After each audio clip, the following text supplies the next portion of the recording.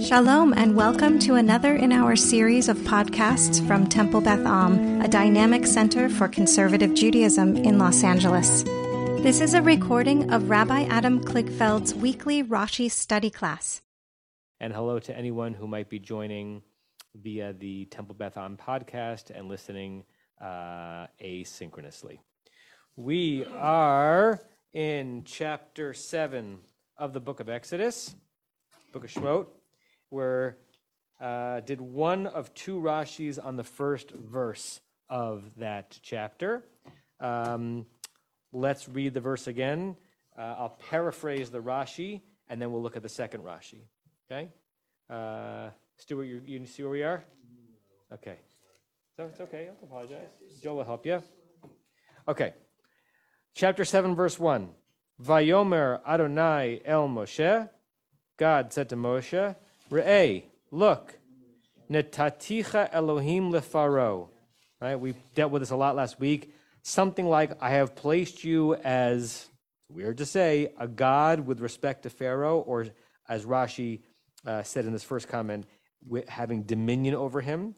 And Rashi makes a reference to that the word Elohim, as Rashi did earlier on in the Torah in chapter 6 of Breshit, that the word doesn't necessarily only mean divinity, but rather having power and authority over someone. So I'm going to place you in a position of authority with respect to Pharaoh.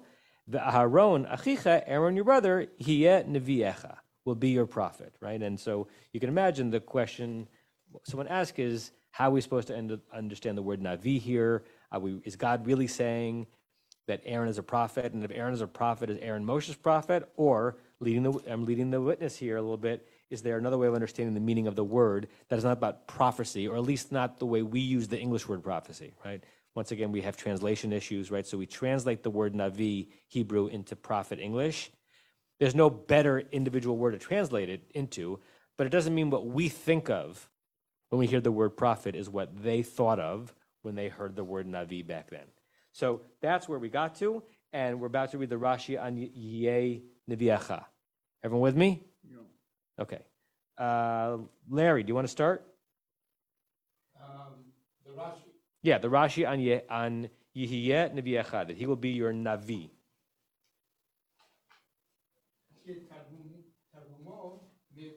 Oh, we need to give you a microphone, sorry.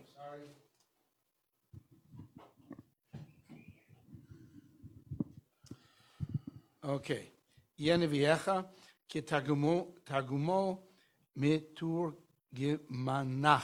And we actually looked at this last week. We actually read the Onkelos, right? So the first thing that Rashi says, you who've been studying for a bit understand this terminology. When Rashi says kit targumo, as it is translated, he's referring specifically to the translation of Onkelos. And Onkelos translated the word Neviacha not into the Aramaic word for your prophet, but an Aramaic word for your translator, right? What do we think the word Meta, how are we translating the word your translator here? What does that mean, your translator?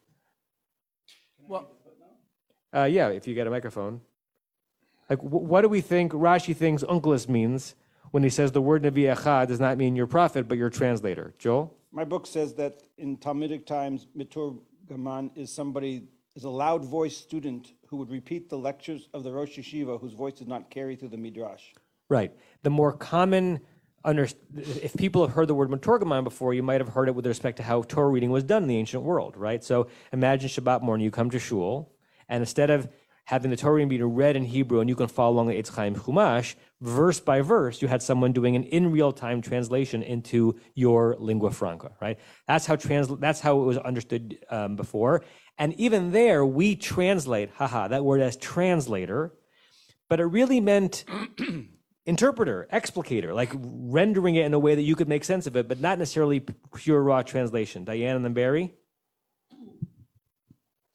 So I don't know if you're aware, but Key and Peele did this very funny routine where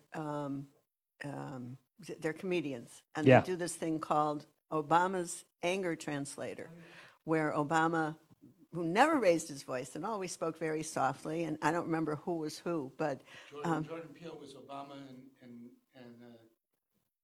Keegan-Michael Key was right, and he would, get all excited, and so that's the image I have. of a translator actually rendering it the way you really should try to hear Right, it. this is what he This really meant. is what he really meant. This is what he said, but this is what he Right, really right. meant. Very good. Barry? So I have the word here is interpreter, and I'm thinking what a Navi is. Navi receives word from God, which is inexplicable to us, and the Navi then takes that message and makes it so we hear it. Good. And that allows us to interrogate what we think the word prophet means. When we use the word prophet, do we think that person is endowed with some kind of superhuman, semi-divine individual power? Or is this person a prophet in that this person is hearing the word of God unadulterated and passing it along? Is the person doing some kind of a tirgum, some kind of a translation, right? When we call Jeremiah a prophet, are we saying something about him, his ability, his insight, or is he just a conduit from God? Right? So we use the word Nevi'im a lot, but we don't necessarily interrogate what we think the word means, and Rashi is about to interrogate it on a linguistic level, right? After first telling us, don't think that God is saying to Moshe that Aaron is going to be to you the way you, Moshe, are to the people, right? Not prophecy, but kind of an interpreter, right? And interpreting to whom? No, to Pharaoh. I think to Pharaoh, right? That if you look at the verse, "Vayomer nai Moshe, re'ena datich Elohim leFaro," I'm placing you, Moshe, as some kind of a authority figure to Pharaoh, and Aaron will be your Navi in your dealings with Pharaoh. Now, there's an obvious and maybe some less obvious answer to the question. Why would Moshe need a Navi here? If Navi doesn't mean prophet, but a Meturgaman? He doesn't speak well, right? So this is maybe like, you are going to walk into the room, and because you are you're representing me, and you're going to be godlike or authoritative. But I'm not expecting you to be the orator, right? And we've seen versions of this before. Aaron is going to be the one who's going to transpose all of your divine power into something that Pharaoh will understand. Larry? It's a stretch, but it could also be Aaron lived in Egypt all of his life, and Moses left as a young man. And maybe Sorry, go ahead. maybe he learned to speak whatever language is being spoken in Moab, and so he actually wasn't up with vernacular. That Moshe was not, because he'd spent all Right. this time in Midian. So he would actually need a translator, kind of the way that Diane and I sometimes need translators from being away out of the country so long, and we find that we don't know what certain words mean. Interesting. Good. Joanne, I see your hand up. If, we had come to this verse without chapter 4, verse Tet Zayin, verse 17, like the use of Navi would have been very surprising. But after 4:17, and in fact, in an Ein Mukdam U'Muchar kind of way, there's, no forwards and backwards earlier and later in the Torah. I would have loved those two verses to be juxtaposed, because in 4:17 we read, V'diberhu lecha el ha'am, v'hayahu yeh lecha lefeh, v'ata tiyeh lo le'Elohim. So 4:17 described Moshe as Elohim, and we spent a lot of time overcoming that word usage there. And I think the strategy here is not all that different than what we did in 4:17. Yeah, good. Interesting. At least the Chumash I'm looking at it right now has that as 4:16. It is 4:16, correct, yes.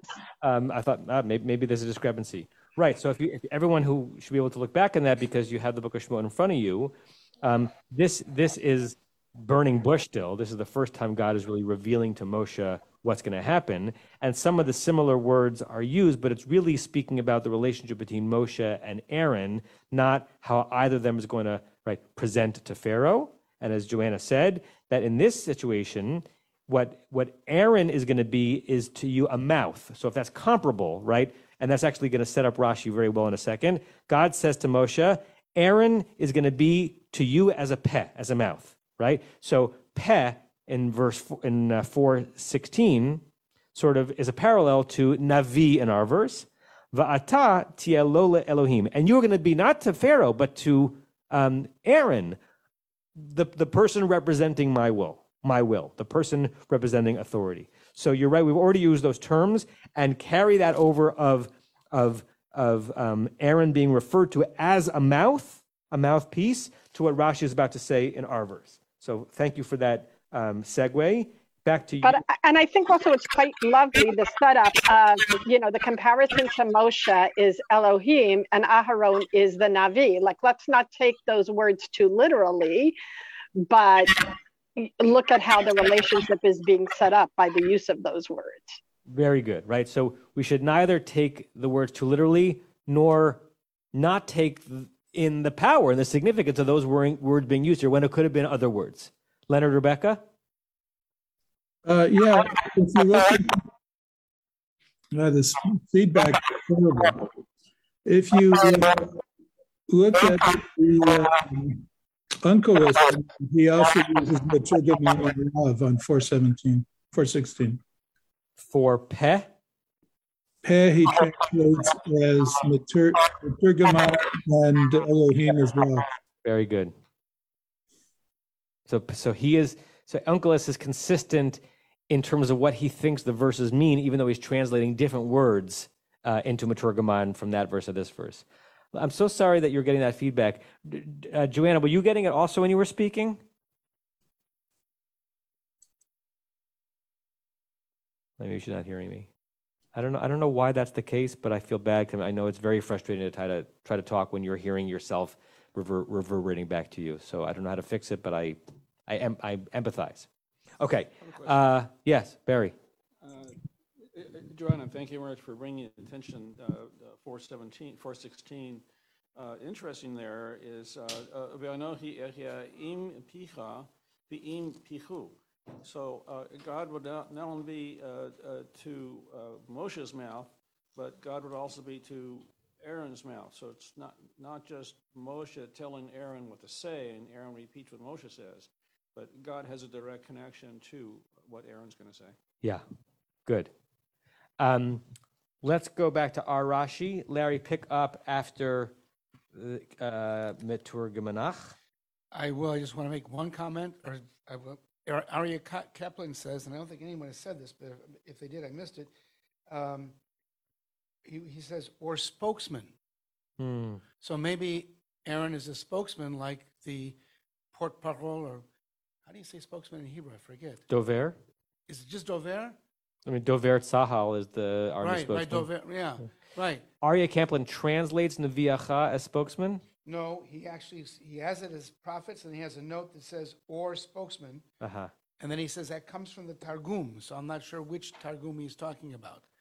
Well, I think that's Aryeh Kaplan's rendering of Onkelos as Maturgamanach, right? Right. And reminding us that, again, it's going to sound funny, you don't have to only translate Maturgamanach as translator, right? It could also be the one who's doing the speaking, or who's rendering what has been read into something something directly spoken.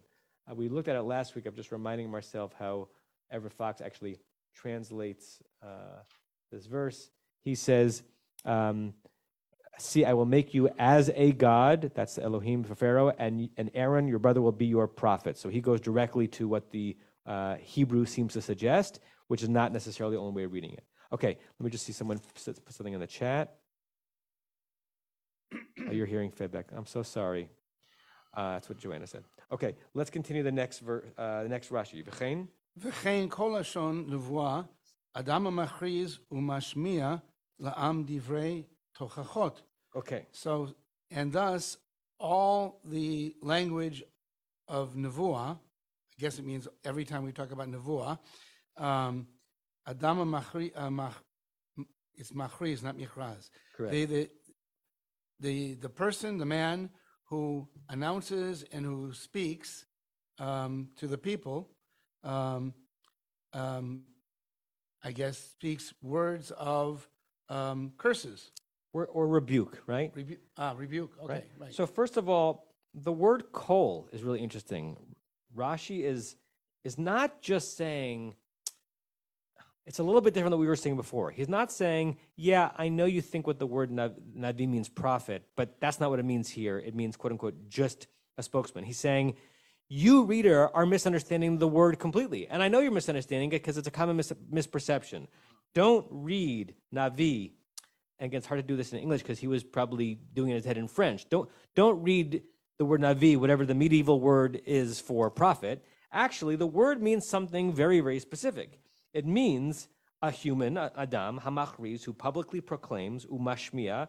Mashmiya is the he feel of shama, so to make something be heard, right? So to declare, to declaim to the people, specifically words of rebuke. And why is that particularly appropriate for Rashi to say it in terms of the way Navi is being used in this verse? Because it's exactly what's going to happen, right? That it's not just that Aaron is like translating banal that Moses doesn't know how to say well. He is serving as a Navi to Pharaoh and is going to bring down the rebuke for Pharaoh not doing what God wants him to do, which is exactly what Jeremiah does and exactly what Isaiah does. So Rashi is saying that's actually what the word Navi means, and now he's going to tell us why he thinks it means that etymologically. Who? Okay. Hu megizrat niv shefatayim. Sfatayim. Sfatayim, sorry. Okay, so translate that. And it's Gizra to Rashi is shoresh to us. Shoresh. Okay. Yeah. So it's root or origin and then Niv Sefatayim. I guess Niv is here, prophet of the lips. Okay, so we're going to look at a couple of verses here. I'm going to bring it onto the screen. Okay, so Rashi is going to give us a couple of places where the word that he thinks is the root word of the word Navi is used, right? So you may or may not have thought about this before. Like, why does the word Navi mean what it means? Whether you think it means prophet or something else, what do the letters denote? And Rashi pulls from Navi nun bet or nun yud bet, suggesting that the ending yud aleph of Navi is like something that has been done to the word, but we're really talking about the sound niv, right, or nuv. And he brings us to a couple of places. The first is chapter 57 of the Navi, Isaiah, right?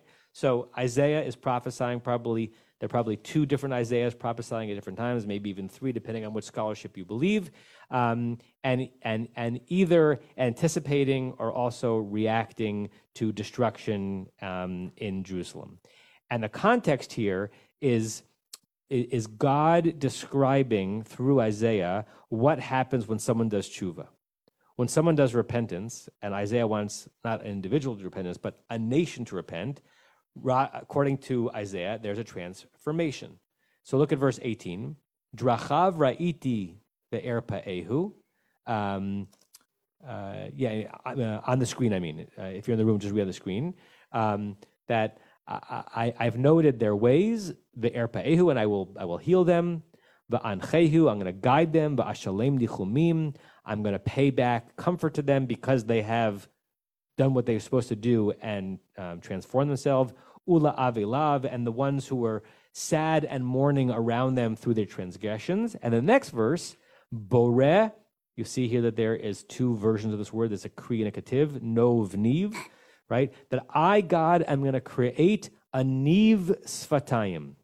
So in context, what do we think that niv sfatayim means for it to make sense that God's saying God is creating for someone who has done repentance? Healing of the lips. What's that? Healing of the lips. Okay, it could be healing. Whose lips? The one who had sinned. And so God, in what way is the one who sinned, who repented, getting healed lips from God?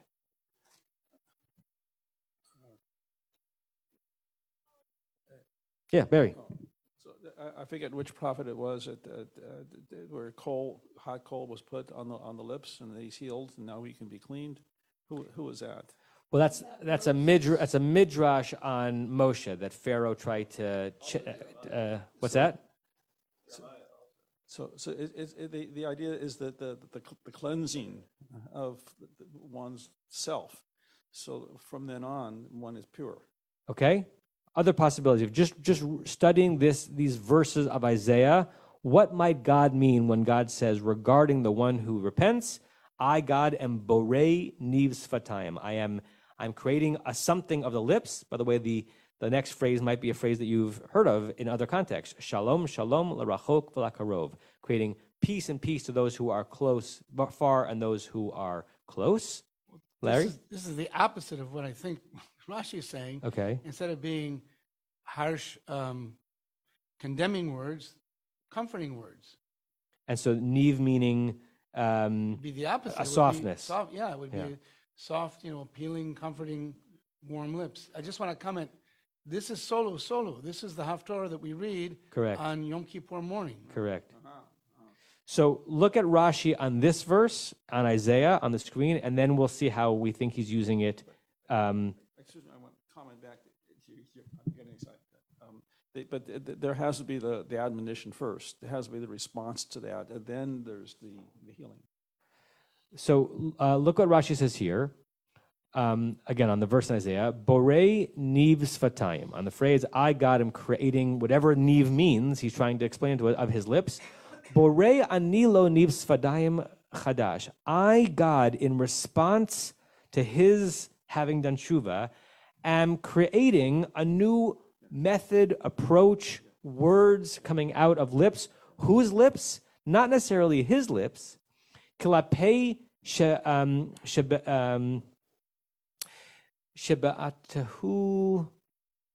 tsara ad ata, that against all of the yuckiness and the distress that was coming up to him up until this point because he was doing terrible things. Hakol karu alav tagar. Everyone was saying about the person who had not yet repented, what a schmutzy person, what a terrible thing. And the analogy or the inference also, and that's what people were saying about Israel, right? Look what a terrible nation they are. So there were calumnies, or maybe they're accurate things being said about the person. Yikarulo shalom shalom. Now all the people who are condemning a person are now going to be saying about that person, oh, this person is full, this person is peace, this person has done the right thing.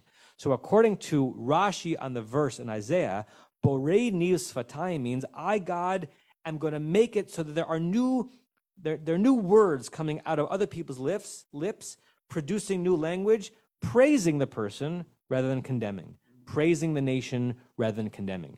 What niv means, according to Rashi here, is words or speech, creating new speech in response to the repentance. Okay, so back in our verse, when Rashi says that the word navi comes from the word niv, as in niv sfatayim, the production of new words, of new speech. And then he gives us another example. Go ahead, Larry. Yanuv chokhmah. Okay, so I'm going to go to the next thing. This is from Mishlei, the book of Proverbs, chapter 10, verse 31. Let's going to rearrange the screen a bit. Come on, move to the side. Oops.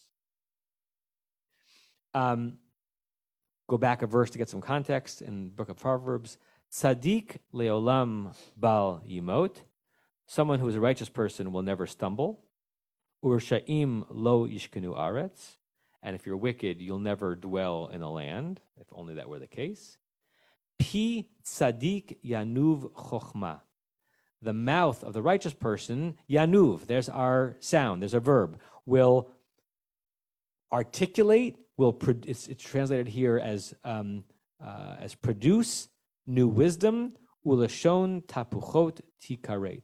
But if your mouth is producing words of revolution, of treachery, it will be cut off. So here, in Isaiah, it was a noun, niv, suggesting words of lips. Here it's a verb. It's the production of what comes out of the mouth. Okay, so the connections here are mouth, which is why Joanna's comment from before that the last time we had a scene like this, it was saying that Aaron will be a mouth. According to Rashi, that's what the word navi means, a mouthpiece. Okay, keep going. There's one more. V'yechol mehit nabot. You didn't ask me to translate the last one, so don't ask me to translate this one. Okay. I- Let's look at this context. This is the first book of Shmuel, chapter 10, verse 13. This is sort of self-explanatory. Vayichal mihit nabot. What's interesting here is that the aleph is not there. Normally you have in when the word prophesy is used as a verb in Hebrew, the aleph comes after the bet. Here the aleph is not there, which is kind of showing Rashi is using it as a way of saying, see, nun bet as a root, as a shorish, means to produce speech. Now, this is, the translation here doesn't help us in understanding Rashi, because the translation is going to get confusing, that's on the screen, is already assuming that the best way of understanding the Hebrew word navi in English is prophecy, speaking in tongues, speaking in ecstasy. Rashi is saying you can understand this phrase to just mean when he stopped talking. Not necessarily when he stopped talking as what we think of prophet talk, just stopping talking. And the root nun bet niv nuv nav means new speech. So going back. Isn't this the same?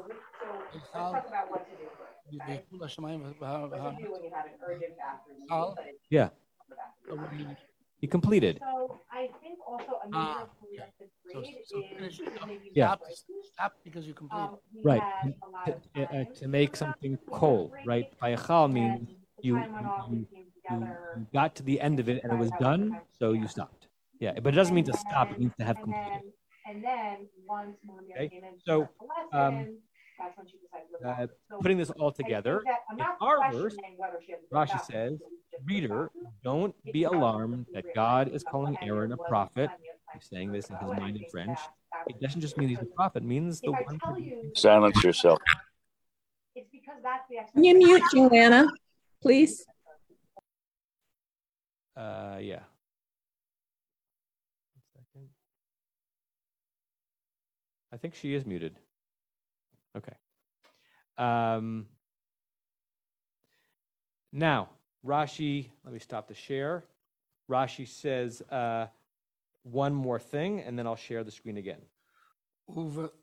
Uvlaaz, korin lo predikar. Okay. What do any of those words mean? Well, we know that Rashi uses like loazi means in the vernacular. He's talking about in the French vernacular. Right. So when he says loazi, he now is saying it's so important for me, and this is again form matching content for me, Rashi, to be your navi reader, your maturgaman, your rendering of these words into a language you understand. That if my turning it into Hebrew, a simpler Hebrew isn't enough, let me turn it into Old French, which doesn't help us. So he wasn't thinking of it being Old French. He was thinking of his language of his students. Correct. I'm imagining your Rashi, and you say, let me translate it into the course. language you all speak here. Right. So what Safaria is endlessly wonderful. On Safaria is the full Loazi Rashi, meaning every time in the Tanakh and in the Talmud, in Rashi's entire commentary, that he turns a word into Old French, you could just look it up on Safaria, right? If your knowledge of Old French isn't that good.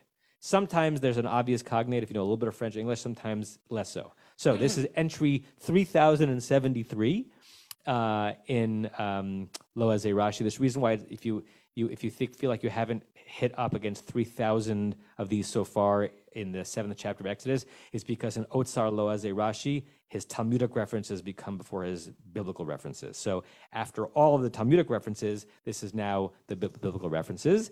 And this is Rashi's Old French being translated into like maybe a modern understanding of French and modern Hebrew.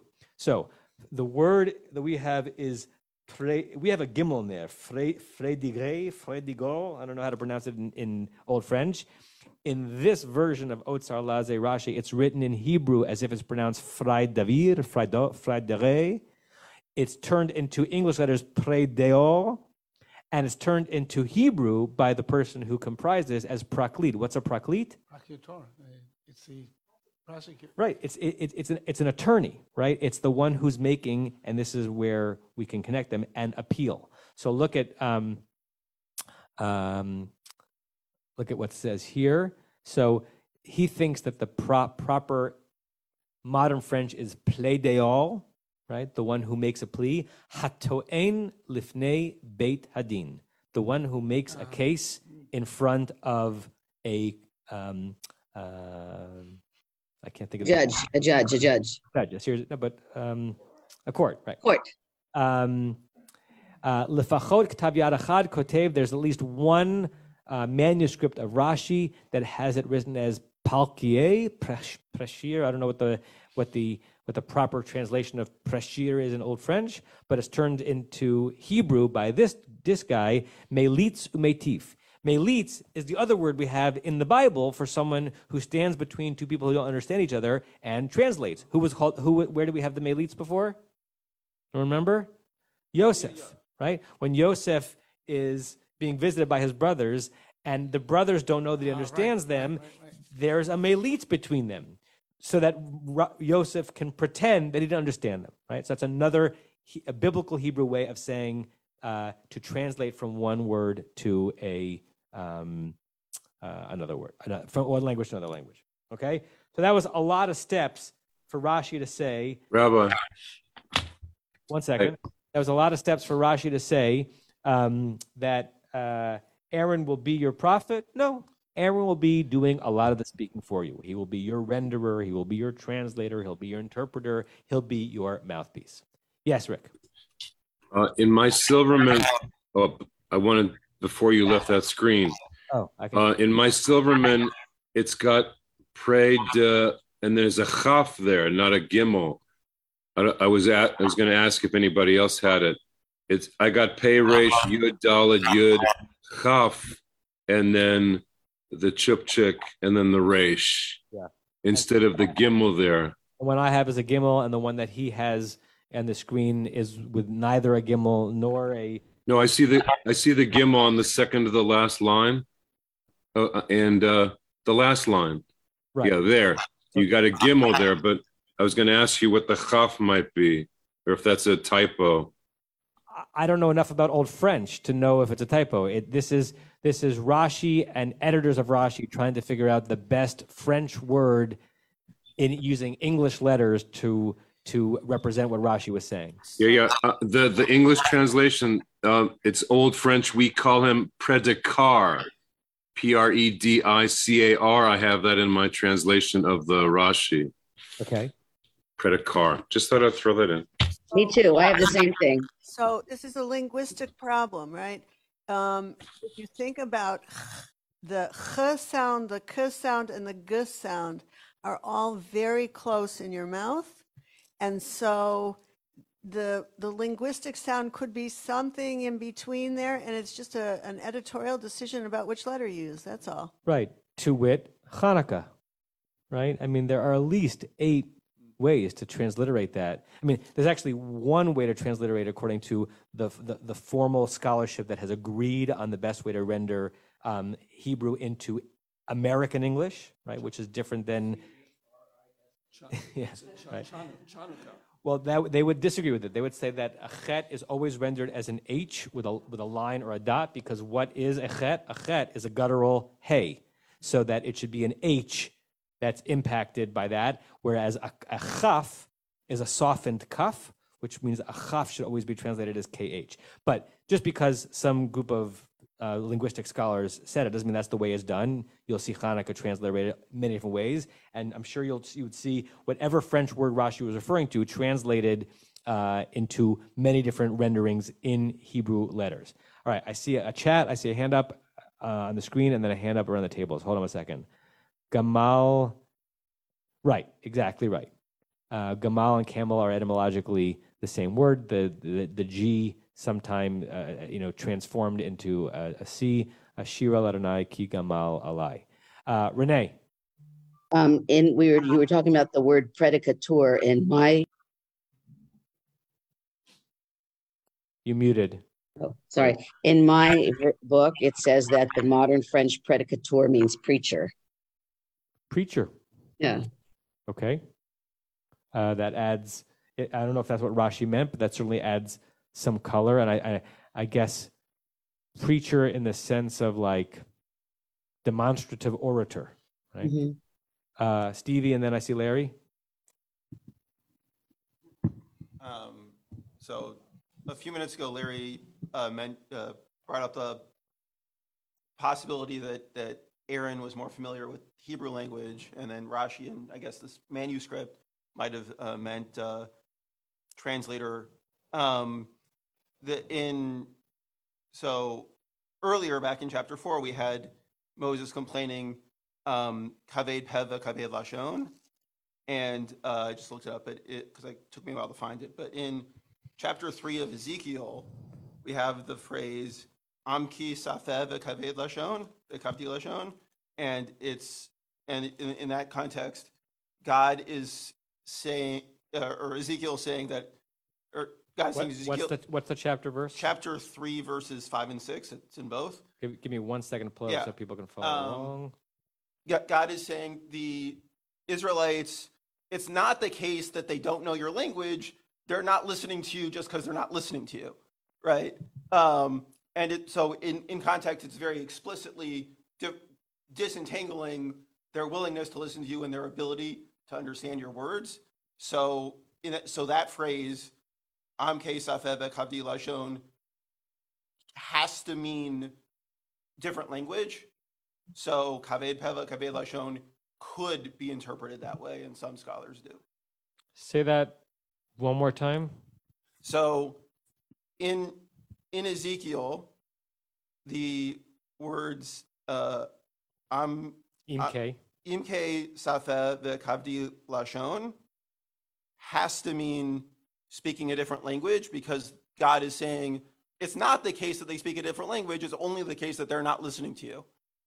Right. If you continue on, on the verse 7 or so. Right. So they're refusing to listen to you, but not because they don't understand your language. So that phrase has to mean language. So kaved peva, kaved lashon, which was in chapter 4 of Exodus, one of the times that Moses says, don't use me, use someone else. And then God says, I'll bring Aaron along. Right. So at least in that phraseology, it could it's fairly reasonable to say that Moses is complaining about a language barrier. Got it. But Larry, Diane, and Barry.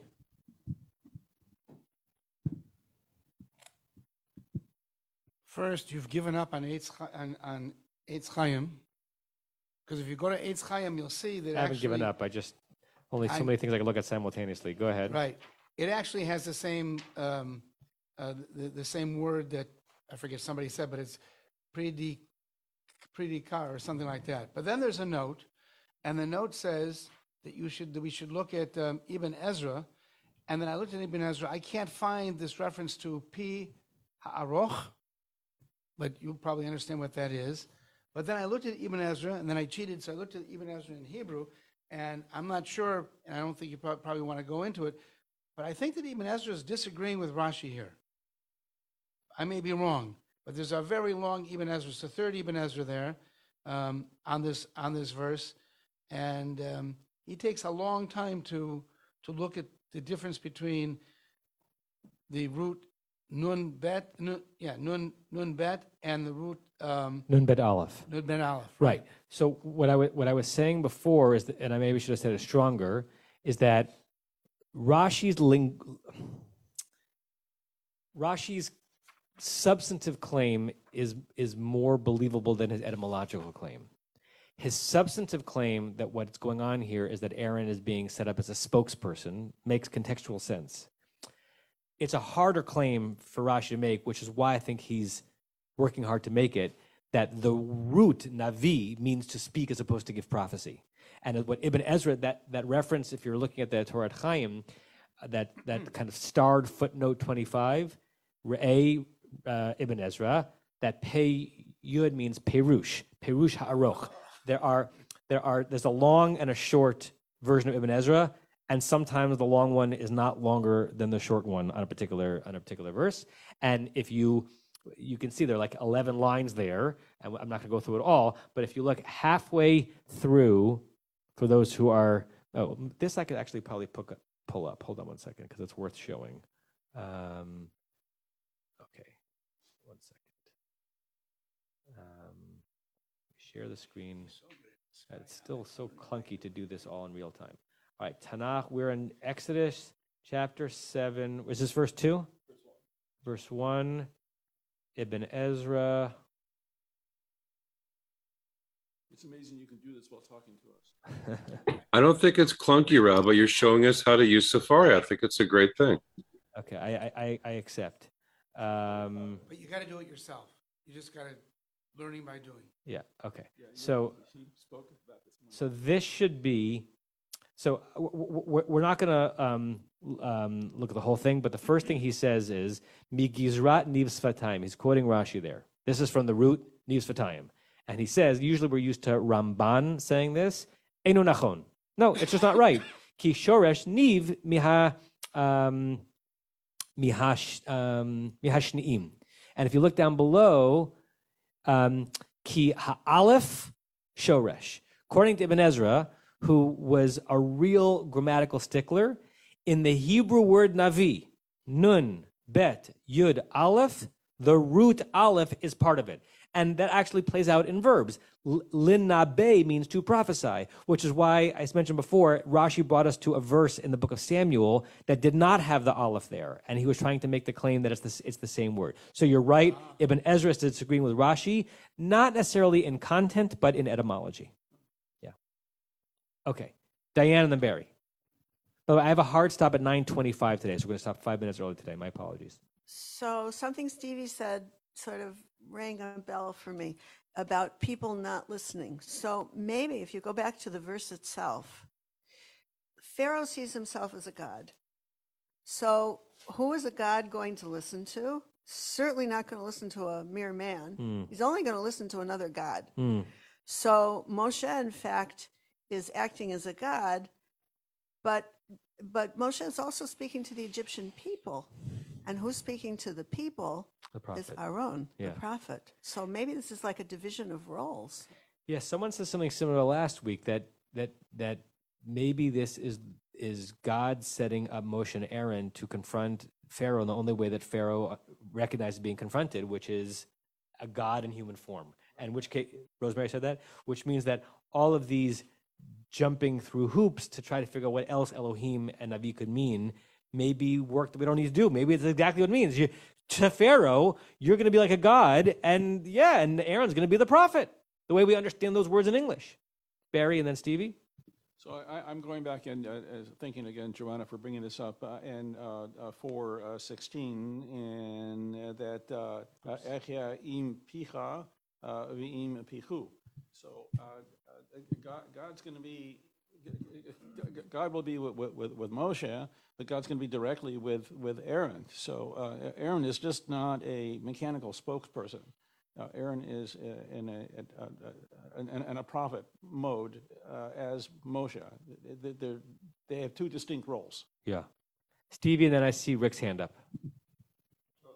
Just to say that we often think about priests and prophets in, later Israelite history as being very different roles, often in tension with each other, with the prophets, saying that you priests are, being too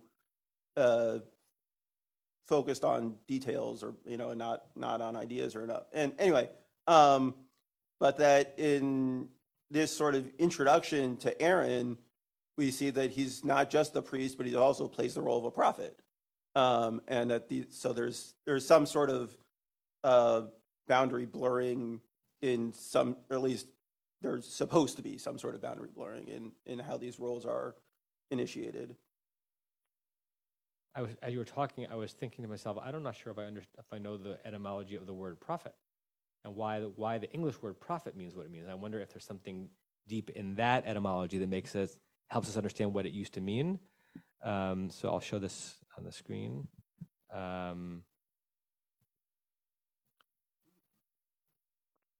Prophet, Old English propheta, from the Latin, be a Latin from Greek, prophetess, interpreter, expounder.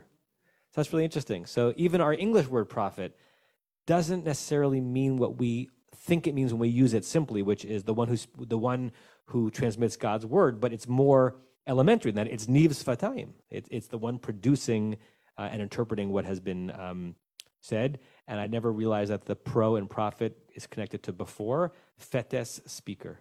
Oh, like phonetics. Interesting. Prophet. Yes. I don't know whose hand was up. I forgot whose hand was up, but Larry, go ahead. Oh, Rick. Sorry, Rick. Hi, I was just going to agree with Diane. The Elohim is lefaro, but the Nevi'echa isn't specifically towards Pharaoh, so it could be Pharaoh and the people. Yeah. So there's a direction for one of the nouns, but not the other one. It's just open-ended. Mm-hmm. Good. Thank you for that, Rick. Larry, and we will get to the next verse. Except going against what both Diane and Rick just said, the next verse is going to tell us exactly the opposite. You can't do that, Larry. But I did want to say also that Rabbi Jonathan Sachs, Lord Rabbi Jonathan Sachs. Lord or prophet? Maybe I don't know if he's a prophet, because he made a point. He often defines prophet, and he reminds us that a prophet is not someone who's foretelling the future. The prophet is someone who's telling us that we should not live that future. Correct. He wants to change the future by having us change our ways. Right. And was it Rashi who said, right, to offering words of rebuke, right? Adam hamachriz umashmiya la'am divrei tochachot. The person who announces the words of rebuke so that the future is not inevitable, so that your negative future is not inevitable. Yeah. Except, and maybe this goes to different sources, when we read the next verse, we're going to see that I don't think the point was ever to actually get Pharaoh to change his way. Yeah. I mean, however you want to interpret this. So in that sense, he's not a prophet in the Jonathan Sachs sense of being a prophet. Well, certainly when we get to the Rashi in the next verse, which we probably won't get to today, it'll start bringing up some very uncomfortable and interesting discussions we're going to have for weeks and months as we keep coming back to the notion of Pharaoh and the hardening of his heart. So let's jump into that verse. Let's go to verse 2 of chapter 7. Carol, do you want to read?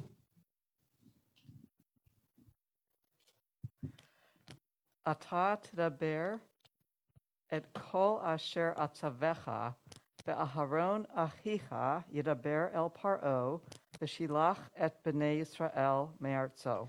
Now, before Carol translates, for the moment, forget the last 40 minutes that we just discussed, not because it's not interesting, but it'll become more interesting really when we get to verse 3, and let's just isolate this verse on its own and see what questions pop up just on this verse. Okay, translate. You will speak all that I will command you, and Aaron your brother will speak to Pharaoh, and he will send the people of Israel from his land. Good. So you correctly rendered Veshilach, and he will send. The word he does not appear. There's no pronoun who, but in a past and future tense in Hebrew, even when it's been vavayipucht into the opposite, you don't need the pronoun to be clear who is speaking. And the he here is not God, because God is the one speaking. The he is God's predicting that Pharaoh will dispatch the Israelites from his land, right? From his land. Okay, so this verse on its own merits. Questions or comments? Well, now Moshe is speaking everything, and there's not as much of a mention of the Mitargem. Okay, so if we read this verse, forgetting the Rashi we read in the previous verse, but just flowing from the previous verse itself, this verse almost seems to be an interpretation, a targum of the previous verse. When God said to Moses, "You're going to be godlike, Elohim-like, and Aaron is going to be your prophet," what it means is you're going to speak and Aaron's going to speak, right? Which is interesting because in some ways, this verse is saying that you and Aaron are doing the same thing. And that's the piece that Rashi is going to pick up on. Larry and then Barry.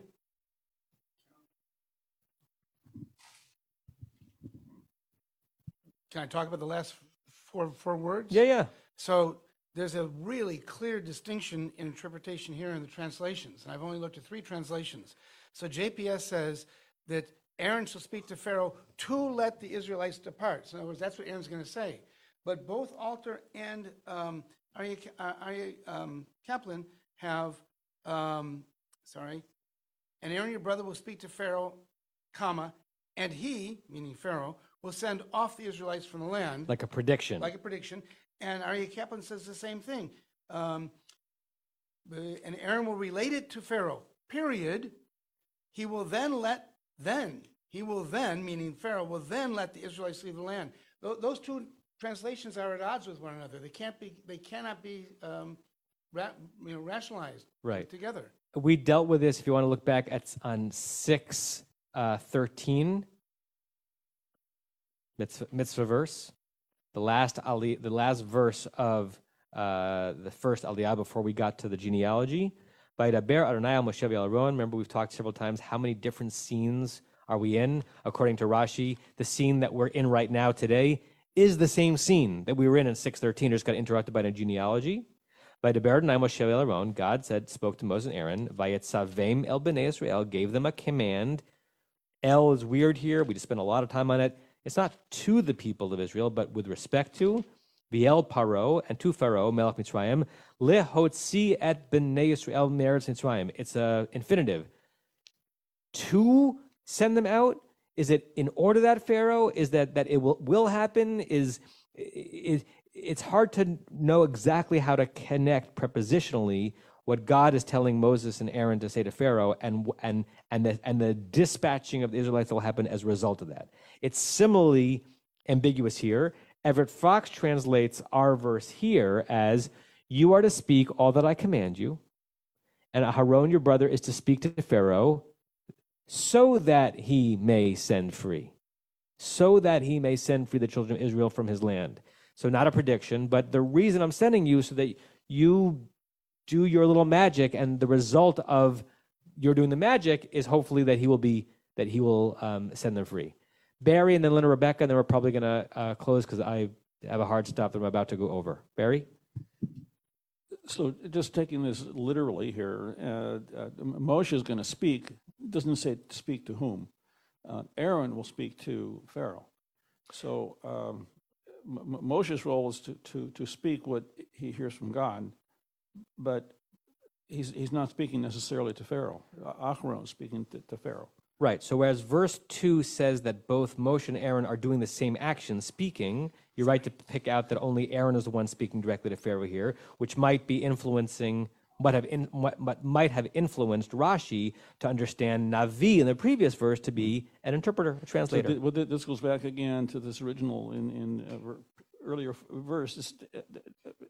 God is direct to Aaron. God's speaking to Moshe. Moses can speak what God's saying to whom we don't know.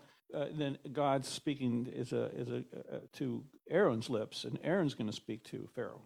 So Aaron is not necessarily repeating what he hears from Moshe. Right, and we'll hear what Rashi says to that next week. Leonard, Rebecca, last comment of the day. Yeah, I was going to say something similar to what Barry just said. So then it leaves room, since it doesn't say who Moshe is speaking to. Maybe Moshe speaks privately to Aaron before they even go before Pharaoh. Or maybe Moshe makes a declaration to the children of Israel, and then Aaron makes the same declaration to Pharaoh. So I'm going to speak to you. You'll do some strategizing. And then when it comes to the actual confrontation, Aaron is the speaker. Aaron is the peh. Aaron is the navi, something like that. Good place to stop. We'll pick up with the Rashi on that next week. Have a good week, everybody. And since Purim is between now and then, Chag Purim Sameach. You have been listening to another in our series of podcasts from Temple Beth Am, a dynamic center for conservative Judaism in Los Angeles. If you enjoy these podcasts, we invite you to write a review on the Apple Podcast site or wherever you get your podcasts. For more information about Temple Beth Am Los Angeles, go to tbala.org.